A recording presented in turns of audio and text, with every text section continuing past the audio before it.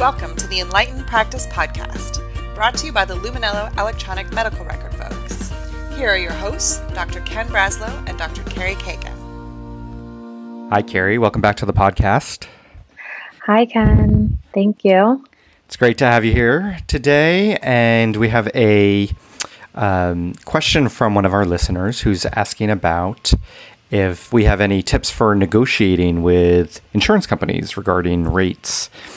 And so at first I thought I'd just start off by asking you what's been your experience being in network with insurance companies, and we can go from there.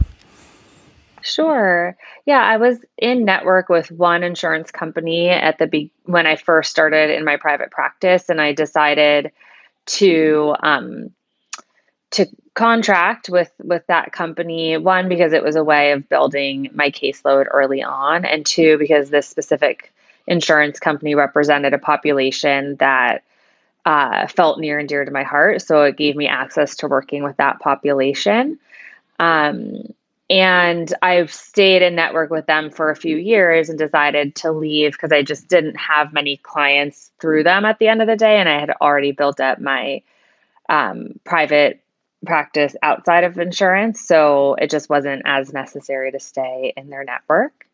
But I didn't have to go through the negotiation process with them. So I'm curious to hear about your experience and tips there.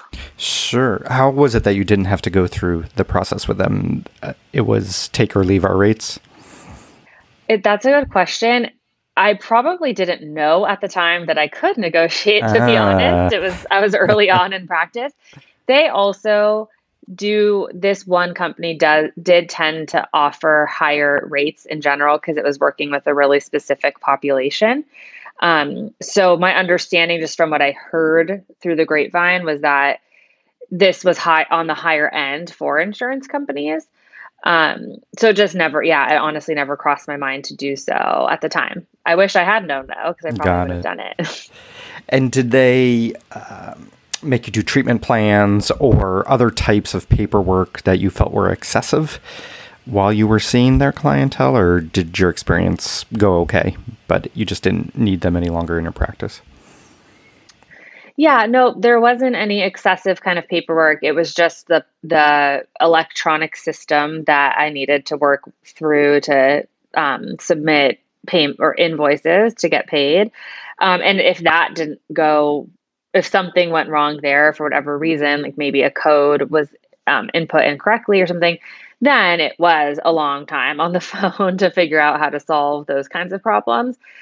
So it was more like problem solving that took a lot of time, more so than any like upfront paperwork or treatment planning or anything like that. Mm-hmm. And that was similar to my experience in that I felt like 98% of the time, once I was in network, everything went as it should. The system wasn't actually so terrible, but it was the 2% of the time that a claim, for whatever reason, didn't go through that required a lot of time to understand what happened. And sometimes even when I talked with the insurance company on the phone, they didn't know. And They would just have you resubmit, which is an expensive use of time just to be on the phone with them. And I don't know if there's a certain purposeful delayed kind of response on their part, or gumming up the works just to keep you honest, or if they're really just incredibly large institutions and organizations that are imperfect, and sometimes one side doesn't know what the other side is doing. I remember having to sometimes deal with claims and ended up getting referred over to provider services, where totally different department, and where I would have to talk with them about my rates or that sort of thing, as opposed to the claim itself. So I wouldn't even say there was a pattern other than it was painful. That 2% of the time. The other, when I did take insurance, the other experience that I had was as a psychiatrist trying to do psychotherapy. I think that just did not compute for them. I think maybe it was not, there's not many of us who do that. And so they would never give me a hard time when I was starting out treatment. But occasionally, if I had seen someone for, let's say, more than 20 sessions, they would ask, so what's going on here? What's the treatment plan? And I don't know if that was their standard procedure, and they do that with everyone, or if they really didn't like paying for a psychiatrist to do therapy. I'm not sure. Right. So that kind of sent me the message, we're not too interested in you doing therapy. And toward the end of my time with them, they did say, oh, well, we're going to need you to do a treatment plan for a couple of these patients. And this was before treatment plans were a lot easier to do in a more automated way. And I said, okay, I'll use this as an opportunity to exit the network, because I just didn't want to have to go through this on a long-term basis. And these are high acuity patients, or pretty severely challenged patients, and not an easy treatment plan to document in the way they wanted it. Of course, every time I'm seeing a patient, I'm thinking about what's the plan, but to have to justify it to the insurance company and have them agree or disagree when they've never met the person that I'm seeing, I just didn't feel like was a reasonable use of my professional time. So absolutely, so that's part of why I switched out. But I can speak to the original question, which is negotiation tips for insurance companies. And I'm curious. So you can negotiate. They don't advertise that. They typically just send you, if you contact them and say, I'd like to become in-network, they'll send you like a 100-page contract with the rates buried on page 78 and 2 little stickies that say sign here, as if that's just what you do. And they've got their system down pretty well.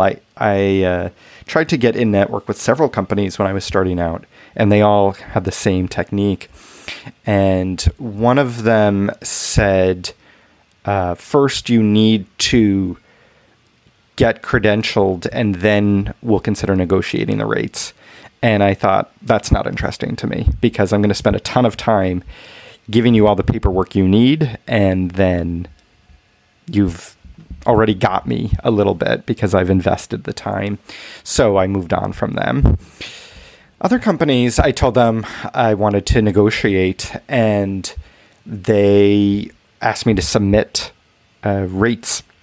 And of course, nobody wants to go first in a contract negotiation. You want to see what the other side is willing to provide. So what I did was I looked at the rates that they proposed in Appendix F, page 78, and I typically started out by saying, well, why don't we double these? And then they would come back and say, well, there's no way we can do that. And I'd say, okay, well then, what's the best you can do? And they would sometimes negotiate it on a per CPT code basis, and sometimes on just a across the board percentage basis for all CPT codes. And if you're going to negotiate on a per CPT code basis, I would advise know which CPT codes you're going to use. It's really important, because once the negotiation is done, they've got you. They're highly unlikely to want to go back and renegotiate, at least for a couple of years. And you better know what you're asking for. I'll make a pause here to invite our listeners to share this podcast with others if you find it useful. You'll find us on Apple Podcasts and Spotify. Also, send us your questions and comments. Our email is enlightenedpractice@luminello.com. That's enlightenedpractice@luminello.com. Now, back to the conversation. And in my practice, there's maybe 4 CPT codes that I use day in, day out. And those are the ones that I used in training, and then in when I left training and went into private practice. And I didn't really need to negotiate on the other 57 CPT codes that are out there. And so don't waste your time with them haggling over every CPT code. It's not worth it. And they're probably going to be less likely to give you the real rate increases that you want in the core CPT codes that you are using. If it's an across the board rate increase, then you may be able to say, okay, I can do X percentage above, but I'm picking this one CPT code and I really need this one CPT code to be even higher percentage. And they may be willing to do that, especially if it is a new intake. That's really meaningful for them, because insurance companies need to have good numbers that show that we get you in to see a specialist within X number of days. So knowing that, that's a little bit of their vulnerability. Of course, that means you're taking on more patients, and you may or may not want to go that path. But you don't have to see more patients, but that's an area where they're typically more likely to negotiate the fee. Yeah. So, that's a good tip. Yeah, so that's kind of the within the contract. I'd say, stepping back, it's really important to examine your time frame. So I started negotiating with them 6 months before I knew that I wanted their first patient to walk in my door. If you graduate and you are going into full-time private practice, and the first day you're sitting there and nobody's calling you, and you go, oh no, I better get in network, they've got you. The credentialing process itself takes forever. It's not as bad as it used to be. Sadly, when I was starting out, everything was paper, and it took a ridiculous amount of time. And now there are centralized databases for this process, but it still can take quite a long time. I had one insurance company, my contact there said the credentials committee meets once a month, and hopefully your packet will come up next month. Oh, so wow. Who knows how many applicants, maybe they had hundreds of applications to review that day. And if you're on the bottom of the heap, now you're waiting 2 months instead of a month. So they either consciously or unconsciously have the benefit of time. Of course, they would like to get people credentialed more quickly, I would assume, but maybe if they know you're negotiating, they stall a little bit. Right. So I would highly recommend thinking about, when is the first day that I need to have my own clients or patients walking in the door, and subtract 6 months. There was one insurance company that I worked with. It actually took 1 year.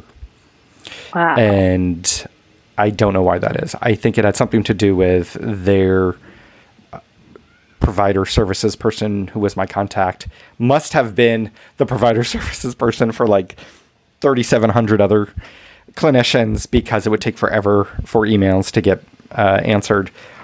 Maybe there was some executive functioning challenges with that person, or maybe just as an organization, they were dysfunctional or functional, and just everything takes forever there, like it can at many large institutions. So I was fortunate that I was already in network with other companies, and I could just wait it out, and it was worth it because they were willing to pay more, but I would have been not in a good space if I needed it, and they were just going to move on the time that they were going to move, and there was nothing I could do. Sure, I would say, thinking about context a little bit more, you definitely don't want to put all your eggs in one basket. Just like in general, you would never have just one client in your practice. And even in companies and organizations that don't provide services, but sell widgets, they typically never want to have just one client. It's too risky. You have to spread your attention and your business over as wide a pool as you can, although too large a pool is not good either. So each business has to figure out what the ideal number is. But for most businesses, it's highly unusual that their ideal client base is an N of 1. And I highly recommend that you, even if you're not going to be in network with 10 insurance companies, you should apply to 10 insurance companies. And some may just flake out or say you're not even, your degree, your profession type isn't even needed in our network. So you certainly can't count on them taking you in network. Right. And then if they are all interested, or at least some of them, you can compare the rates of all the companies and negotiate against other companies. Now, some will say, well, we're not going to negotiate. Just because you got an offer from company A or B, we're not going to negotiate, and start a spreadsheet. put their best number up and put everyone else's number up, and then maybe just hone in on a few companies. You should know which companies have the biggest market share of clients, though. So the way it works is the companies that have the largest market share in your local area, meaning they have the most number of patients and clients who are subscribed to them, are going to be the least willing to negotiate because they've got you. They know that they have more market share, and they know that they're going to send you a lot of clients or patients, and they're going to fill your business, or at least partially contribute to it, through volume as opposed to through the rates. Whereas insurance companies that may be big but may not have a big market penetration in your local area are going to be much more likely to negotiate because they're going to have fewer clinicians in network, because the clinicians know, well, I don't want to waste my time with this insurance company because they're not going to send me many people. And so having a blend of perhaps one or two insurance companies that have high market share and then one or two companies that have not so high market share. So then you can go see how it goes for 6 months or a year and see who's sending you the most referrals, and are they quality referrals, and you can then do the numbers in a year. Sometimes insurance companies will say, well, you need to be in network for 2 or 3 years before we'll negotiate. Mark your calendar and start that process again 6 months before that date, and see if you can negotiate specific CPT codes at that time. They typically won't be willing to negotiate as much on a renegotiation, but they want to keep you in network typically if you've done an okay job. And so you do have a little bit of leverage if you threaten to leave the network. And if you're already in other networks, then you have that much more resiliency and buffer in your practice. Yeah.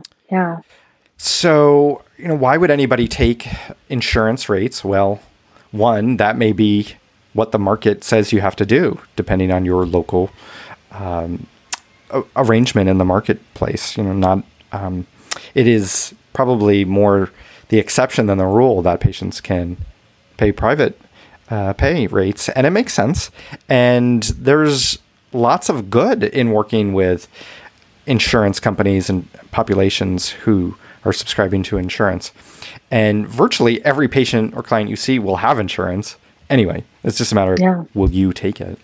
Right. But you should be thinking about insurance less from I think from a money point of view and more from a marketing point of view. They're essentially doing your marketing for you. Mm-hmm. I know the day that I hit one of the big insurance companies' websites, my phone, I don't know if people got an alert or something, but the phone had never rung that much. And I went on the website. I had been checking, and that day I was on the website, and I got really busy all of a sudden. Mm-hmm. So they are, in a sense, a vehicle for your practice for your brand to get your name out. And you're paying lower rates in return for their efforts at marketing and for the volume they're going to send you. And that's the deal. You don't have to take insurance forever if you don't want to, or you don't think it's a good idea, but it's a fine way to start out. The other thing I would say is think about, okay, do you need to be in private practice full time to start out? If you have a situation where you have a community mental health job half-time, then you have a lot fewer slots you have to fill to start your private practice. And so that may also affect how much you want to take insurance or how hard you're going to negotiate. Right. So I know we've talked in other episodes about how much to charge and those things, so we won't go into that here, but that's just some general thoughts in terms of approaching a negotiation. The other thing I'll say is on those 100-page contracts, there's a lot of other clauses in there, and you could hire an attorney to read them to you or for you, or you could do it on your own. But it's important not to just look at the rate sheet and sign the contract, whether the rate sheet is what you want it to be or what they want it to be or somewhere in between.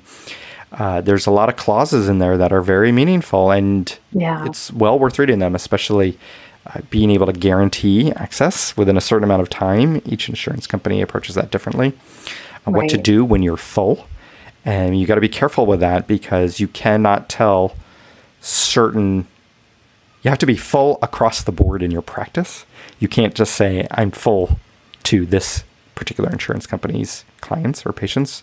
It can get you in some hot water. And be prepared for insurance companies to call you directly and say, well, we have a patient for your practice. Can you take them? And if you are on your voicemail say, I am not accepting any new clients or patients at this time, I think you're less likely to hear from them. But if they call you, you can't tell them, well, I'm full. It's too late. It sounds like you're just being difficult. So you have to be really careful. And then looking at the evergreen clauses and what's the termination? Whenever you begin an agreement, you have to know, how do I get out of this? And what are the timelines and what are the criteria? Absolutely, yeah. So I think I will pause there. Any other thoughts or advice or things you can think about? The only other thing that I might add that could potentially help in the negotiation process, I guess it would depend on the insurance company and how important this is to them. But I think if you can offer some kind of specialty, like getting certified in a certain type of treatment or something like that, that targets a smaller population of people, like you're one of few providers that can offer something, that might give you some leverage for negotiating as well. So it's something we're thinking about if you happen to have a highly specialized practice, that you might be able to negotiate good rates with an insurance company if, you offer some unique services. That's a really good point. I would imagine speaking additional languages helps if those languages are in the catchment area that the insurance company is needing to cover. And also your zip code. That may play a role. If you're in a densely populated zip code, they may look at that differently than if you're in a less densely populated zip code. So those are all things to be thinking about. Okay, well, that's good. Hope this was useful and hopefully, helpful for me. Great. And if our listeners have any other questions, we'd love to hear them. And we'll have some instructions outside on the webpage on how to send us more questions. Thanks, Carrie. This was fun. It's good chatting. Thanks, Ken. You too. All right. Bye. Take care. Bye. If you liked today's podcast and want to hear more, follow us on Apple Podcasts, Google Podcasts, or Spotify. And if you have a question you'd like to be discussed on a future podcast, send it to enlightenedpractice@luminello.com. We'd love to hear from you. Until next time.